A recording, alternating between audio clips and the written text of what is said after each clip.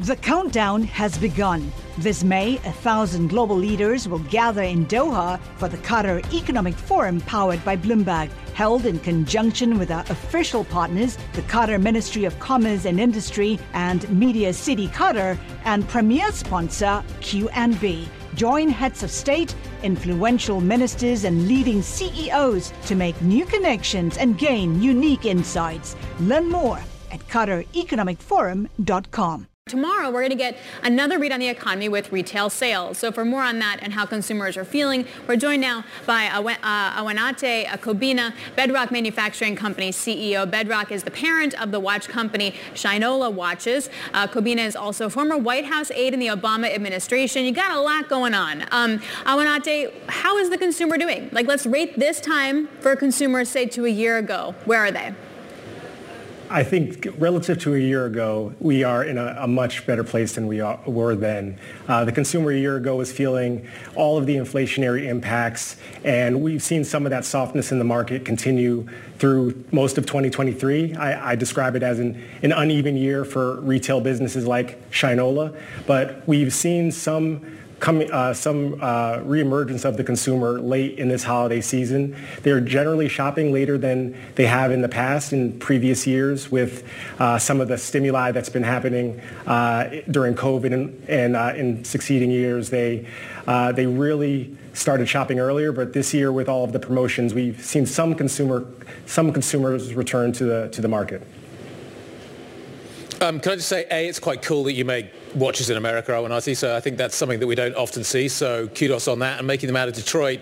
There's something sort of mechanical about Detroit that I think really works as well. Were you raising prices this year? Did you raise prices last year? Do you think you're going to be raising prices next year? So we raised prices on some items, but not on the majority of our assortment, to be honest with you.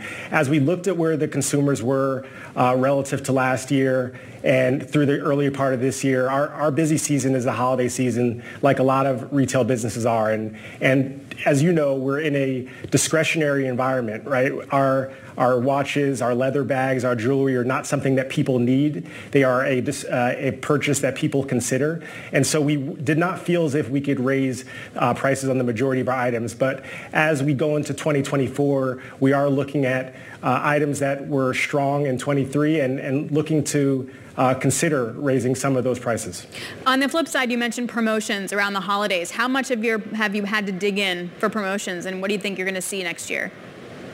We've unfortunately, our brand was one that had never promoted prior to this year, but luckily this is Shinola's 10th year in operation, and we were looking to find a way to really thank the consumer for being with us for those 10 years and their support.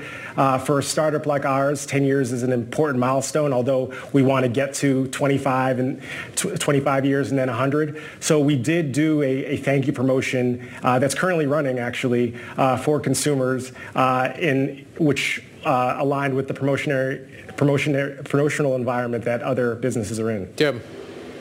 Why do you think people buy mechanical watches? We're in a world of Apple Watches and everything else that seem to be taking over.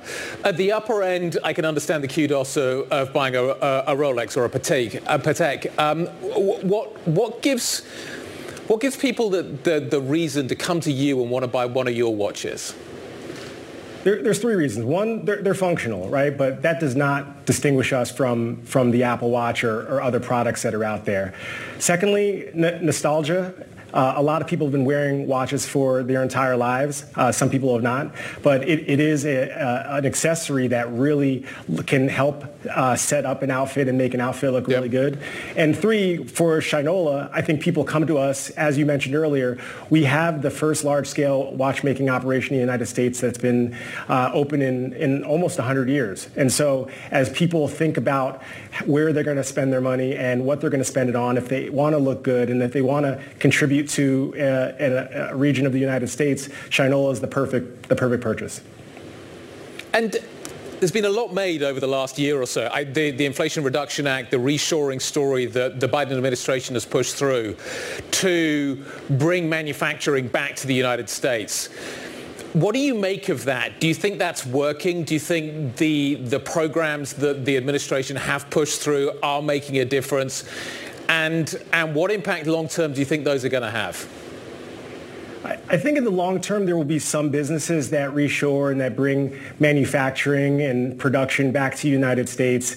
The fact of the matter is the American consumer likes things that are made in America, but are not on the whole willing to pay much more for them.